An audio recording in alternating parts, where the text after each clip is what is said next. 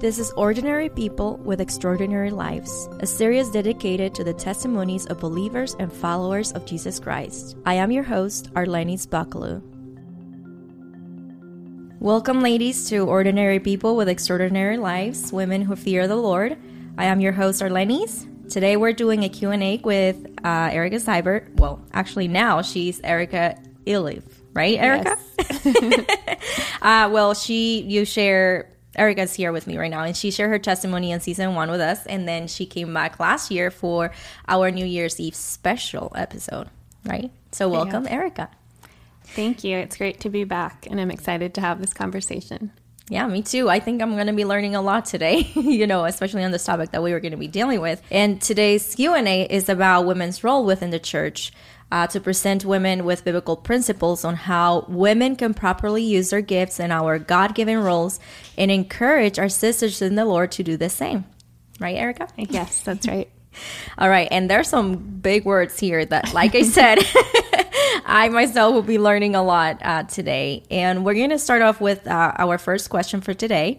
What is complementarianism and hypercomplementarianism? Well, we can start with complementarianism, and it's the view that Scripture teaches two complementary sexes for our good and His glory, and that both are created in His image. So it says that both men and women are equal in essence, dignity, and value, yet they hold distinct roles in the church, which are complementarian by divine design. Men and women complement each other to be created as different and yet one cohesive unit in the church body. The idea is that men and women complement each other and make a more beautiful whole. So it sees masculinity and femininity as created by God in meaningful and distinct ways with different gender roles. And when that's embraced, it can lead to the best possible spiritual well-being for believers. And then hypercomplementarianism takes this a step too far, and it places women in subordinate positions, even situations where they're sinned against or coerced to sin.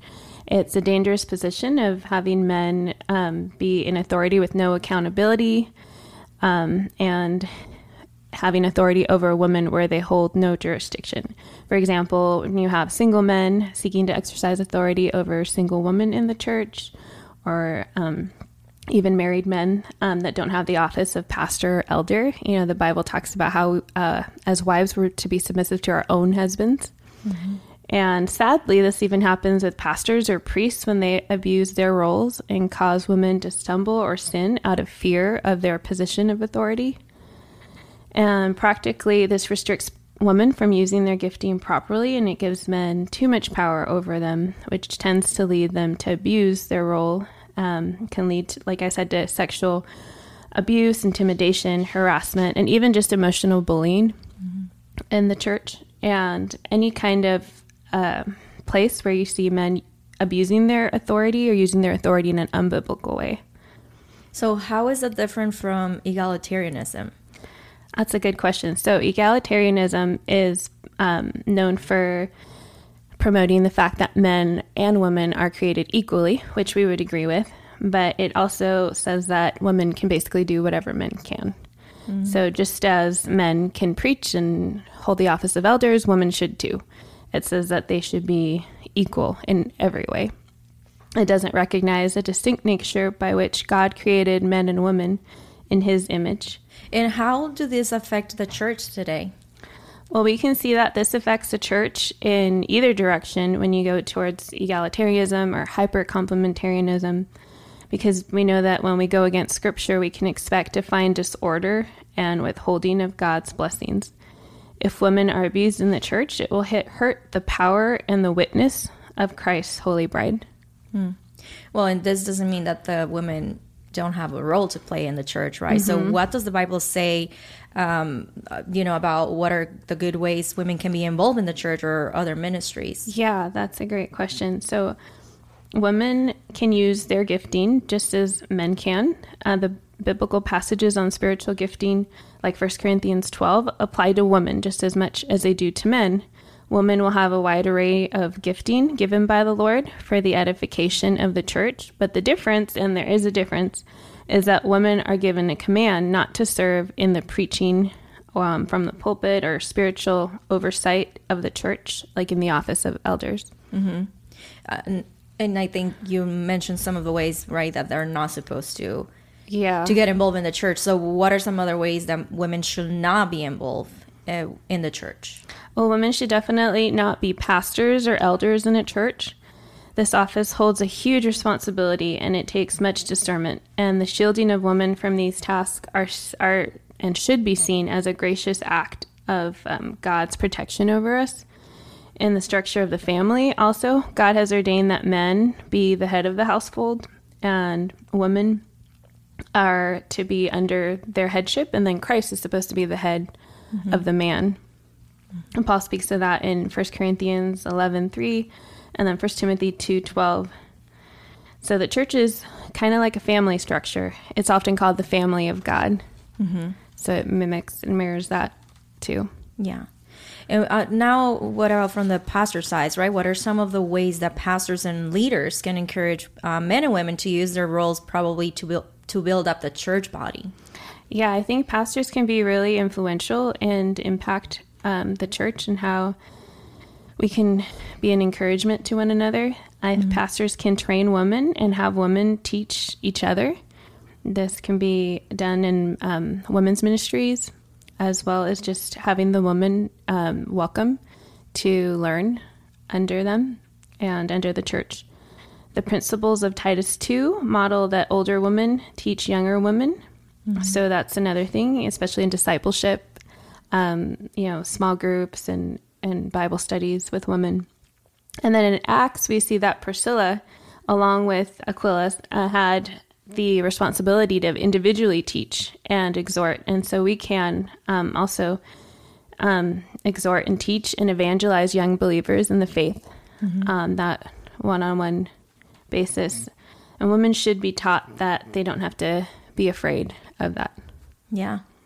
And now, what about ways that the church members can encourage brothers and sisters in practicing biblical spiritual gifts? Yeah, some ways that we can encourage each other is, first of all, just letting others know where you see the Lord is working in them, in ministry and the gifting. Tell them that you see that it's a strength in them and encouraging them to continue in their faithfulness. Also, I think by not being offended when women step out of their comfort zones and use their gifting in biblical and permissive ways. I knew a Christian professor at a Christian university who told me that sometimes she has guys drop out of her class when they learn that she's a woman. And she has a name where you can't tell if she's a woman or a man, this kind of gender neutral type of names. And so people enroll in her class and think they're getting a guy professor, and they learn she's a woman, and they drop the class, which is really sad. Yeah. And what has been your experience in the church in pursuing being a family Christian author, both positive and negative? For the most part, I've had a good experience. I come from a complementarian church that seeks to apply biblical principles, and my pastors got on board and endorsed a book that I wrote, a memoir book, and that was neat to have their support. However, I did have some people in the church when I was sharing my desire to become a biblical writer. They would say things like, well, there's plenty of male authors. Why do we need a woman writing about the Bible if men know so much more? And the fact is that women can speak into the issues that women face much better than men can. We can relate to each other. And that's why we need women to be strong in biblical teaching and counseling to other women in the church. We don't have enough biblically sound female theologians to teach other women. So instead, we should be encouraging that.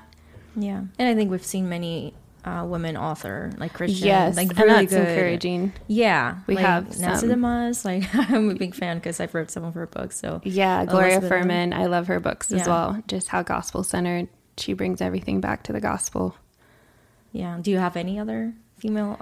Elizabeth Elliot. Yeah, she's of course a hero. Martha Peace. Yeah. Yeah, so, she's another good one. Yeah, and I really liked Elise Fitzpatrick's written a couple of books that were an encouragement to me going through trials. She has a Steadfast Heart, which is an excellent book. And yeah, there are more. more. I mean, we can think of some others that we can recommend and Yeah. and just share with people.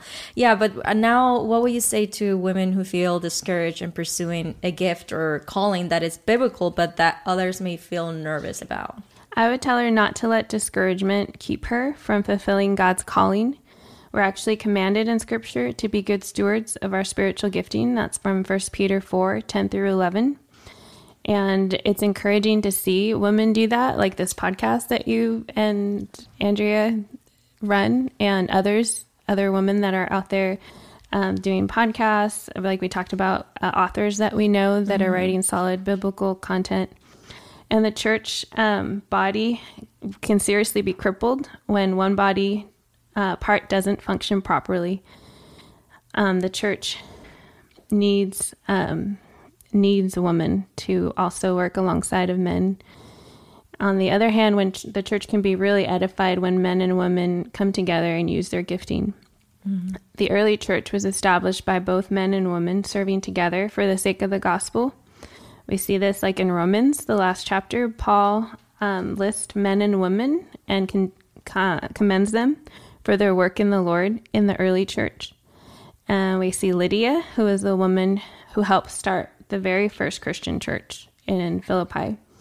And she did this by just her willingness to sit under the teaching of the word. And this was at a time when women weren't valued very much or expected to learn and be taught.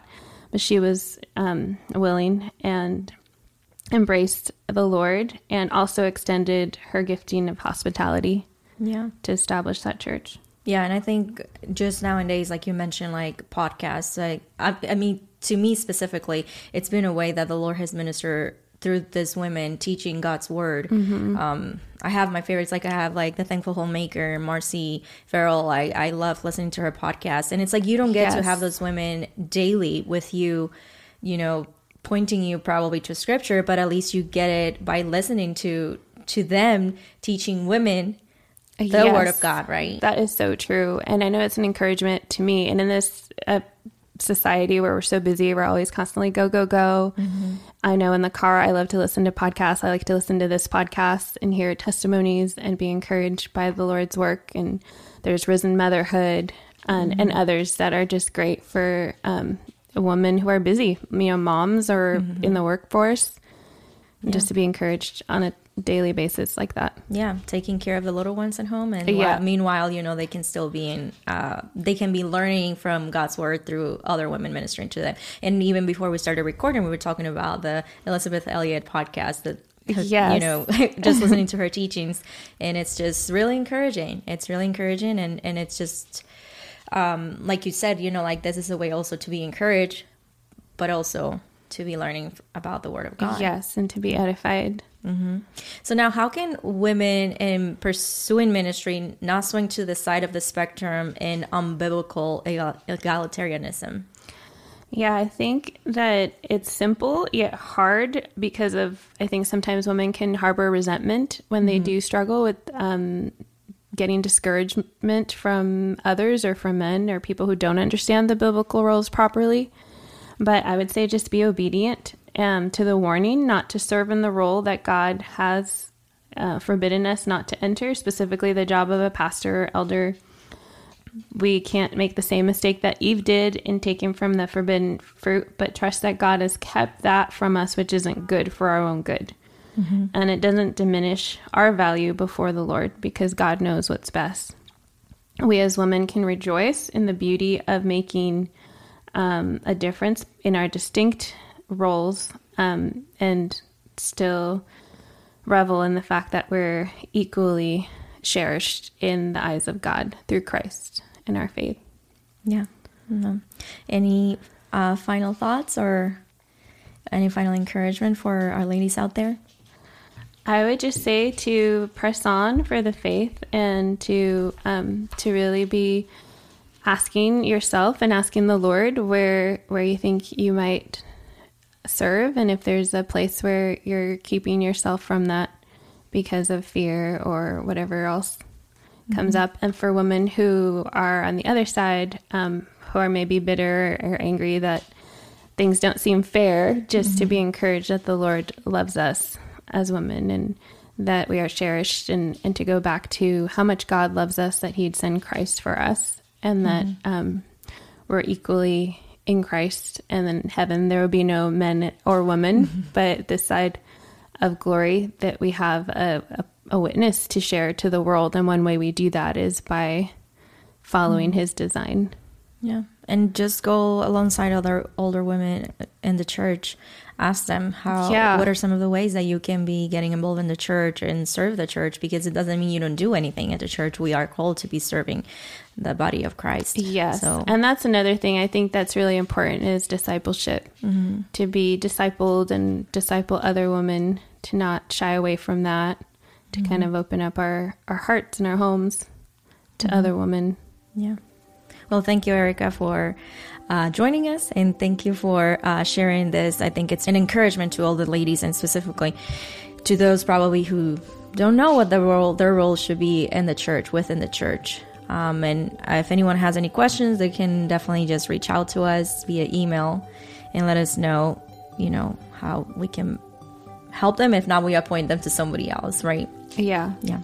So thank you, ladies, for joining us today, and I will see you next time.